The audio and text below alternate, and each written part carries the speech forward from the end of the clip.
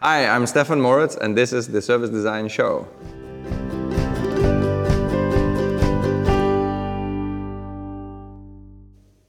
I'm Mark Fontijn.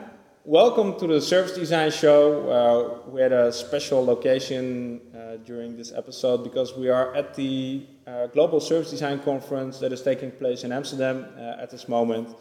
And I'm lucky enough to be sitting next to one of the pioneers of service design, because I can remember that reading one of your early papers, and that was one of my first interactions with service design. So welcome, Stefan. Thank you. For the people who don't know who you are and what you do at this moment, how did you get involved in service design, and what are you doing at this moment? So I got involved in service design by birth. My mom was working in web technology, which at that time was physical, but she was actually hole punching programming when I was little. And my dad has worked with service, so I was kind of into that quite naturally. And then I stumbled into it really when I started in Cologne, studying the integrated design, but immediately picked up on service design and worked with Birgit and made that sort of my thing. When was that?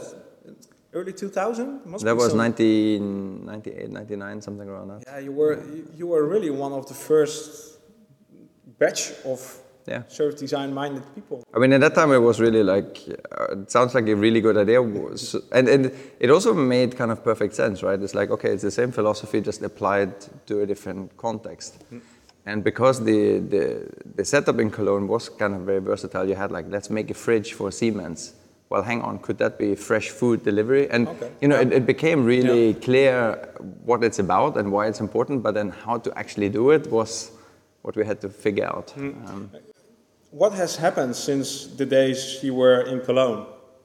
How did your journey look until today? When I was in Cologne, I figured out that to do this is not only about different design dimensions, there's also other parts beyond design.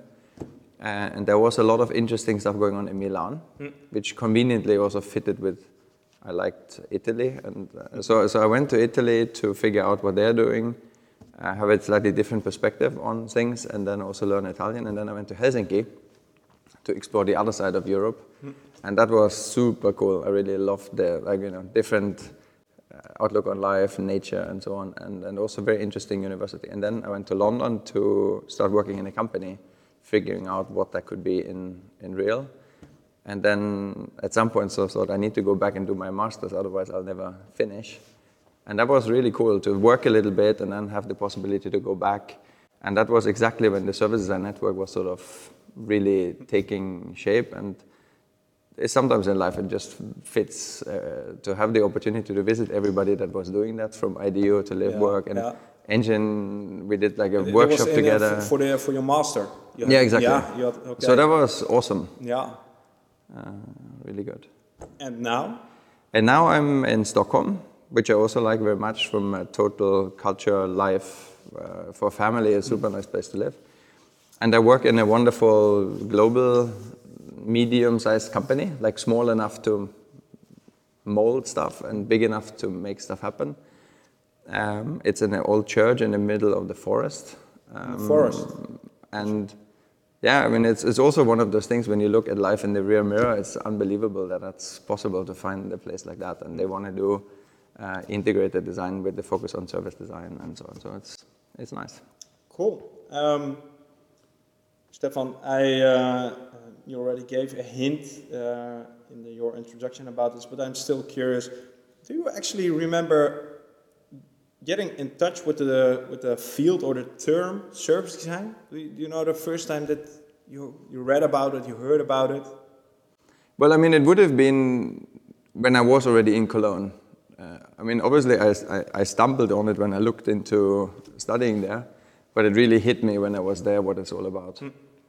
But I don't know, sort of, it was Tuesday morning, it was raining. Okay. No. Some people have a very vivid memory about it, but it was infused in your life. No, but honestly, to me, it was like finding one of those things that just made so much sense. And I guess people still say that, right? Yeah. A lot of service designers say, I wish I knew it existed 10 years ago. Yes. I found it. But obviously, since then, I have been preaching about this a lot, and you go in different iterations on that, and you realize that actually it's two very unfortunate names put together in an unfortunate name. Why? Well, what is unfortunate about it? For most people, when you talk about service, they think about either sort of restaurant, cleaning the tables, or call center, or one aspect of service-ish things, but not the experience really. Yeah. And when you talk about design still today, many people think about funky stuff and nice Tables, things. lamps. But I think, that is also nice being at this conference.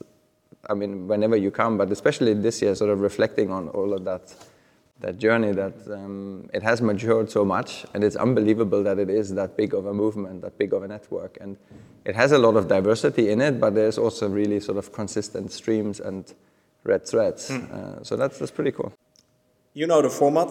Some people might not yet know the format, but I've got 3 topics that you handed me that I'll be using, and you have some papers with some question starters, and we'll combine these two to make interesting questions, right? Cool. Okay. So I'm going to pick the one that I think is most puzzling, and it's a topic called superhuman. Do you have a question starter that goes along with that one? Shall we make it draw? Okay. How can we? Explain and make a question if you can. How can we be superhuman? So the thing that I wanted to think about and I mean, in these moments, there's always kind of, when you meet interesting people, a good way to connect and think out loud. What fascinates me a lot at the moment, and I mean, everybody's probably heard a lot of chat around chatbots. And what happens when these kind of things happen, trendy things happen, clients are like, oh, should we have a chatbot, right? But I think there is some really interesting shift going on where a lot of companies are investing a lot of money in automating their services. Yeah. Finding differentiated service models, trying to be smarter in how we deliver. And it's not dissimilar from when Lean was going on, and it has a very internal notion. It's like, oh, the world is changing, we need to be smarter, can we do it a bit streamlined and a bit more intelligenter, and have machines and computers sort of do the work for us. And there's a danger from a service design perspective that you're losing the human touch. And on the other hand, you have a lot of services and a lot of experiences where high touch is extremely important. And what do you mean with high touch? That things are extremely personalized, extremely kind of tailor-made. Like the ultimate service is, most people imagine something very sort of, somebody takes care of me and it thinks for me, and it's very like, some aunt that you visit in the countryside, or your grandmother, that sort of feeling. Yeah. It's a lot about feeling, it's a lot about really reconnecting to ourselves as human, letting go of technology. So there is like this interesting thing going on. And what I mean by superhuman from a service perspective is like, how can we help technology to be smart and make decisions for us, but not lose the human touch? And how can we have a human level of quality that is aided by tech to be good? So, high tech, high touch, yin-yang, hybrid, something. And I think that's really interesting. I listened to a lady that's researching how to teach machines empathy. So how do we get robots to understand humans? And she's come to the point where the robots understand humans better than humans. And what do you mean? Okay, that's fascinating. Exactly. So, if everything becomes robotic, and I don't even know what that will, I mean, some people call that singularity when a point comes when that thing is as smart as we all together. So not just as one, but as we all. And I don't know if it's called robots or machines, or, there isn't even a good name for the super part in this. But for me, the most important thing is that we don't forget to be human. And also from an innovation standpoint, when clients ask us, so, okay, how do you know what people want in the future? The human part isn't actually changing an awful lot. Yeah. Right? We've all been humans for 2,000 years, and we're not dramatically different. Software upgrades, yes, but... The basic needs are, the basic values don't change that much. Right. So for example, the personality of somebody doesn't change so much in a lifetime. So that's something you can really work with. values. They depend on society and context, sure. But trying to just understand like what are the things that don't change that quickly and that help you understand behavior. Because I mean, if you look there again, it's like everybody's talking about big data, but how do you make sense of what parts of that we should really care about? So I think the combination of that, really embracing tech, but not forgetting human and finding sort of a way for companies to really tap into that hybrid combination, I think that will be exciting. Does it exist at the moment, that hybrid combination? I do think it exists. The first time I really thought about this was when somebody showed me Card Munch. It was a service that I think it only existed in the US, where you can basically take a picture of a business card and it then uses Mechanical Turk for somebody to manually type it into your LinkedIn. Yeah. Now Evernote has that built in, but it sort of made me realize that combination of humans doing what humans are good at and tech doing what tech is good at, that combination is actually really powerful. But I think what we are seeing now is that it gets more translated to an experiential layer, to a point where it's kind of a bit scary because you don't know. Is that Lisa? Or is there Lisa? Who is writing to me now? Yeah. So it's kind of a bit interesting. So where do you see this topic going in the next 3 years? What are the big things that will change there? So I think in 3 years, what you will see is that how companies respond will be more human. I mean, companies have always thought of their brand as a persona, right? Or like our brand personality. And I think that will go to an experiential level where you can really orchestrate sort of a cross-channel presence of a brand persona. So sounds complicated. What do you mean? So practically speaking, every point that the customer interacts with is sort of done by somebody else. It doesn't have one feel. Yeah. And if you can orchestrate this technically, that's kind of consistent and nice, but you have no fun and no friction. Yeah. So introducing a human experience around that, I think, will be very interesting to really understand how you can use data, you can tap into behavior, but you don't make it creepy. And I think that from a design perspective, that will be very interesting to learn the thresholds for different generations and for different kind of people, what makes sense. Where do you get your inspiration around this topic? So if people are interested in what you're saying, where should they look? There's this place, the interweb. But it's big, I've heard. It's a big place. Now, I don't really know. I mean, obviously you get it from conferences, from talking to people, from reading books, but so I can't really pinpoint that. Okay. It's different nuggets that then somehow marinate themselves into place. I don't know. Okay. There's no Just Google. Special. Google. Get better at Googling. Google will tell you what you should find. That's the superhuman. That's maybe creepy already. Stefan, let's move on to the second topic, and I'll pick this one because it's maybe not the most sexy, but it's definitely a hot topic in the service design community. It's a topic. If you do what if, it gets very sexy. Okay, make it sexy. What if and related to scaling?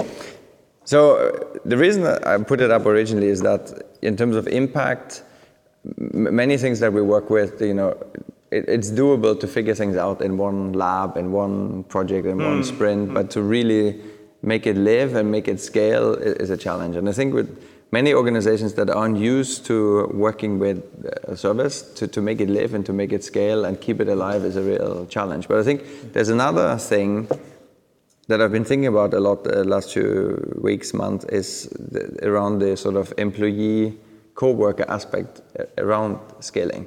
Because oftentimes we talk about customer experience, we talk about service design and the human element. Now we've talked about superhumans, but people that are involved in delivering the service, they get often under-designed in. So we don't enough really think about from an experience point of view, how the two really hang together. And I think, again, it's easy to solve in one store, in one channel, but to really sort of work out how service design can scale and what principles we can build for that connection to work out and to live and grow and develop. I think that's really interesting. This is, I think, if I understand you correctly, this has also been a topic on some of the episodes that in order to design good services that are scalable, we should start designing at the internal organization side, Yes. or at least it should go hand in hand. And now we have a lot of focus on the end user. Is that what you're saying too? Yeah.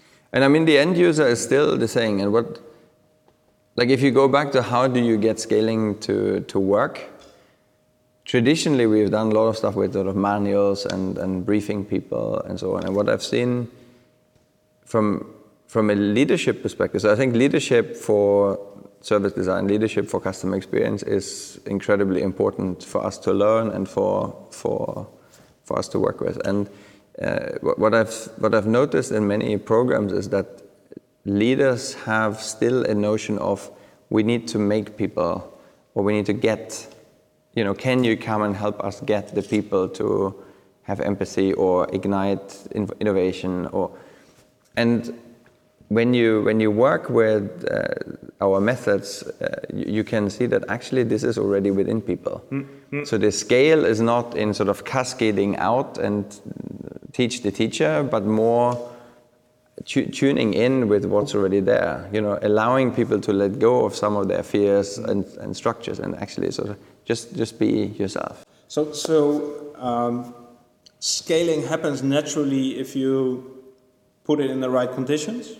Yeah, so creating the conditions that exactly. How do we create the conditions that scale happens naturally? Yeah, and what are your findings on that? What are your latest insights? So what fascinates me and what gives me a lot of pleasure in my job is when you see through empathy and through human connection, stuff clicks into place, and people that are maybe in IT, maybe in some other part of the organization that doesn't directly impact the customer, sort of feel like, now I know why I come to work, and sort of find their purpose again. And I think a lot of organizations are struggling, especially in sectors that are being commoditized, telco, banking, to attract cool people that would rather go to some funky big brands.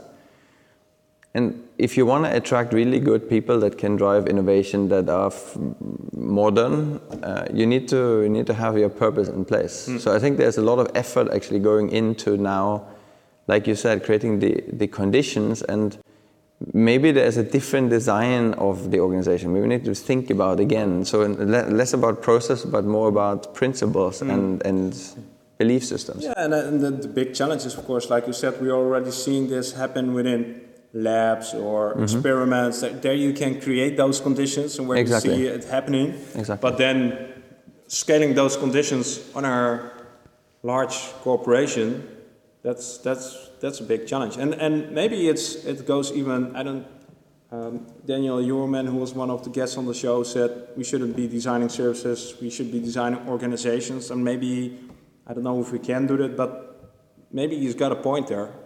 Well, I would even go one step further, that we've been designing organizations now, but we need to design something else. And it's to do with connecting to the purpose of the organization and the leadership, and sort of create the conditions for that organization to thrive. Because then, I mean, you still need to be effective. You still need to build small and then scale. Nail it and scale it. But on the level of really understanding the values and making it relevant to that country, to that organization, to that team. Because I mean, oftentimes we try to sort of impose something. So no matter where we're coming from, left field, top down, it's more trying to understand, like, what is it that we can unlock? Like, just assume it's already there, and we just need to help it to come out more. And all of a sudden you have scale. And if you look at some of the successful scale platform companies, Airbnb as one poster child, you can see the innovation is happening because it unlocks something that's already there. And then you get ubiquitous value. Why is it so hard for companies, for traditional organizations to do this? So if you look at another phenomenon that's happening, most established corporations want to be like startups.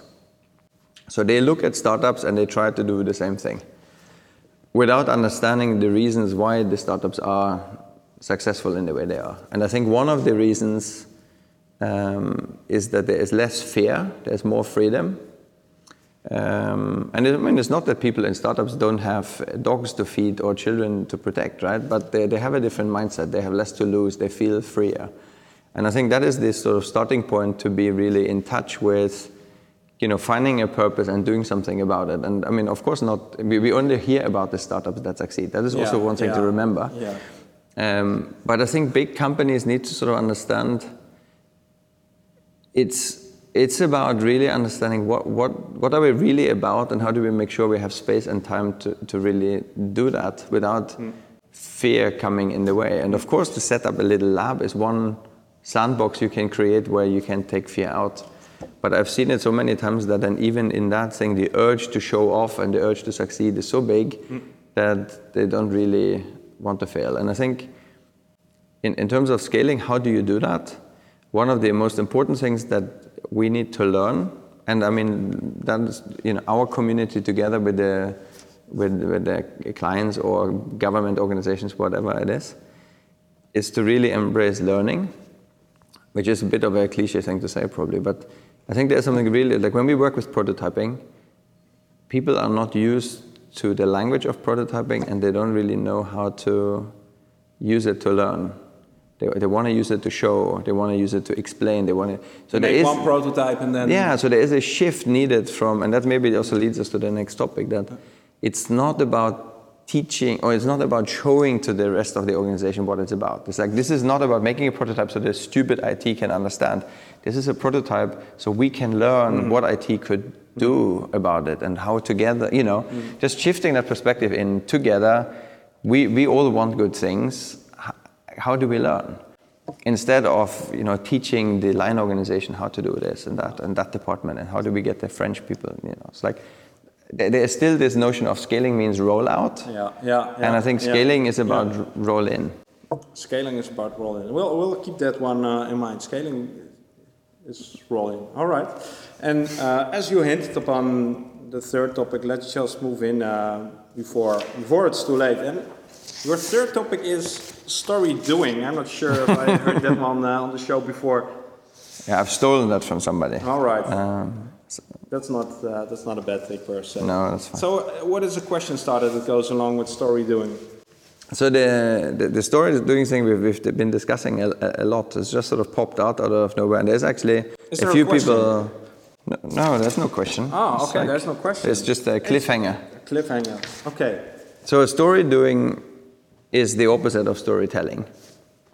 And for me, on a high level, it means a lot of companies have spent a lot of time in marketing and a sort of advertising mindset. So it's similar to how we talked about in how to change culture and so on. But as a company, you are not what you're telling you are, but it's about what people actually feel you are. So customer experience much more important than advertising. And still there is a lot of money spent on advertising, but I think there is a shift, and there is some companies that are doing that better than others. But I think ultimately, when you look at service design and why it's so powerful, is that what you do is more important than what you say. The experience counts more than your promises, right? And I think that shift is, I thought it was going to come quicker and bigger, but I think it's now really starting to happen, that companies realize it's not good enough to tell their customers what they're going to do. But this is like the quote that your best marketing is a good service, right? It aligns with that. And why do you think it's happening now? Because hasn't this been a topic in service design for the last 10 years? Or is there a significant change going on? No, I think for us it's been an obvious topic, but I don't think that the massive shift has happened yet.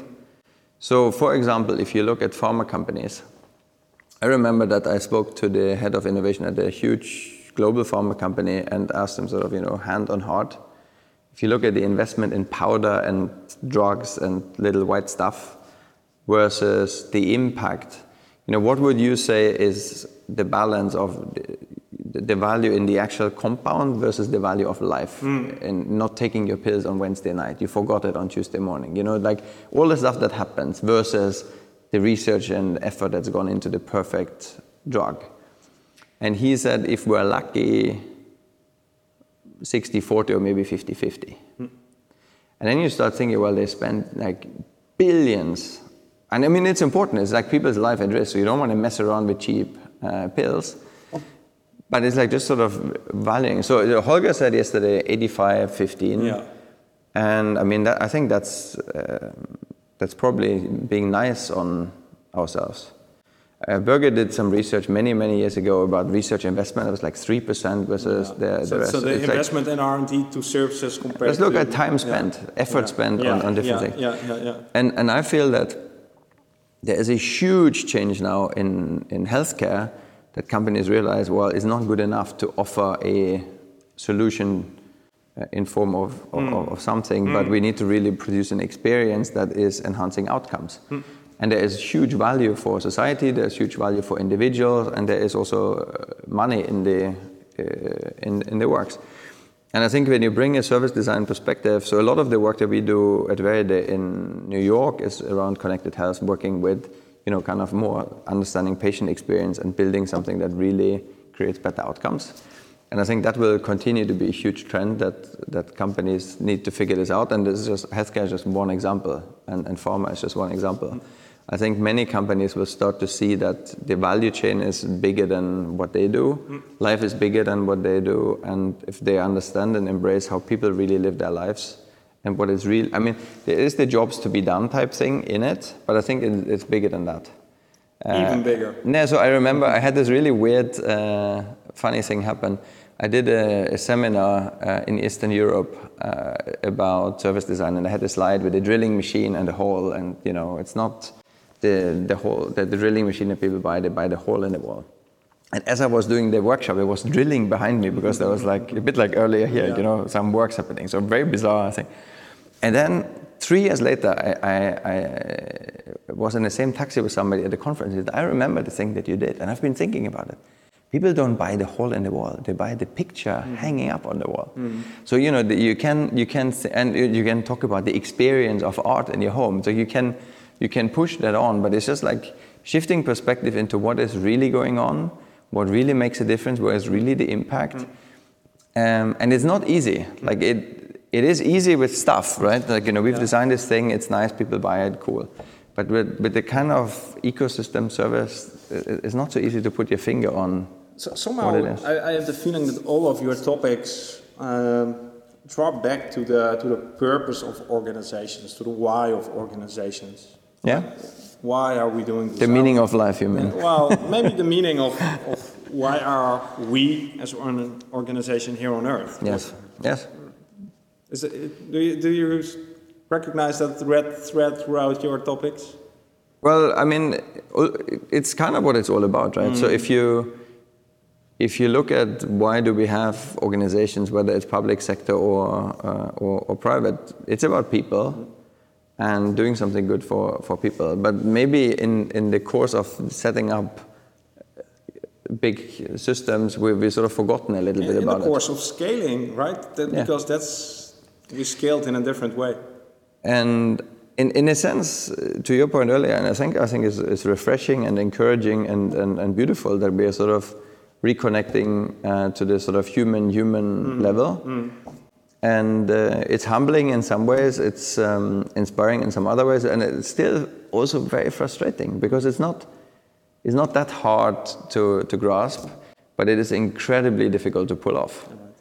And sometimes, if we have designed this heat camera few years ago, and I sometimes wish, like, if you could do a heat photo of office buildings and you could have a heat map of the time wasted. I mean, imagine what those office buildings would look like. They're just sending emails to each other about PowerPoint, and who is creating value? So I think there is a lot of wasted time and a lot of, like, if you talk about the idea of value as abundant value, and again, I mean, Airbnb is a very concrete example. It's like stuff that didn't create any value was just sitting around empty, all of a sudden does something different and touches people and it makes a difference. And I think there's a lot of nice nice examples where we can see there is different ways. And it's not just about, oh, cool, they have more hotel rooms than Hilton, but it's like there's something really interesting happening. Stefan, we have to move almost to the end of the show, and I always have two questions that are not on paper. And the first one is, when people approach you with the question, I want to get into service design, or I want to become a better service designer, what is your ultimate tip? What do you say to them?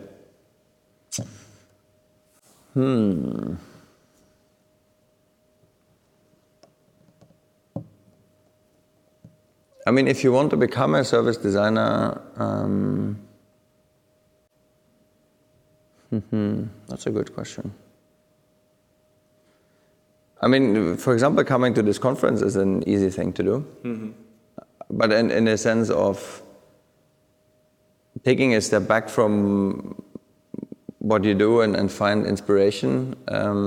Because it is, whether you're in it already or you're new to it, service design is a messy thing that keeps changing, and it's not so easy to put your finger on it. And I think my main advice would be you can't do that much damage. If you have a learning mindset and you're trying to reach out, there's so much that you can do every day to figure it out. And coming here is always sort of a reminder of all the things that you wanted to do and could do, and you get some new energy. And I think sometimes in organizations, it feels we are trying to convince everybody that this is a good thing. But then there are those moments where it just falls into place and something cool is happening. And I feel that if you want to be good at service design, it's about being good with people. It's about being curious, and I think most people have the ability to dream up a better way, but sometimes they don't take the time. But I think creativity is something we spent a lot of time on the last few years to cultivate. That's not the problem anymore. But I love about design that it's also about doing something. So I think that would be probably sort of the ultimate. Try to do something, and then you can learn. And maybe take also time to reflect. So something along those lines. Do and reflect, because we've been... Do and reflect. So I started in everything that I do now, even if it's 1 minute in the end, I make sure there's time to reflect. Yeah. And it's incredibly valuable. So in every workshop, the rating goes up by 1 point. Because people, you just give people time to land and digest. And I think in our fast-paced lives, it's not always easy, but it's good investment, 1 minute. All right, well, keep that one in mind. And the final question is, if you leave Amsterdam back on the plane to Stockholm, what is the question that keeps you busy at this moment? What is the big question that you have? Right now, I think, I was talking with Carrie earlier, and they were talking a bit about the topic, and to me, a lot of things root back to the meaning of life, but also to fear. So what is it that we can do to help people be less fearful and less blocked up by being afraid? Because I think that could free up a lot of energy. Like, what are we worried about? And if you look in a global context, we have it so good, and it's so easy for us, as a white male guy in Europe, it's like, I don't have a clue how easy I have it. And that is sometimes good to remember, and like, what's the worst that can happen? Right? Yeah. But I think it's like to help organizations move, I do believe that it's a very important question to figure out how to inspire people to be less afraid. If people have suggestions, bring it on. Comment on the video. So that's all we had time for. There's one last thing I have for you, and you've seen it already at the conference. This is your very own service design helmet. Very good.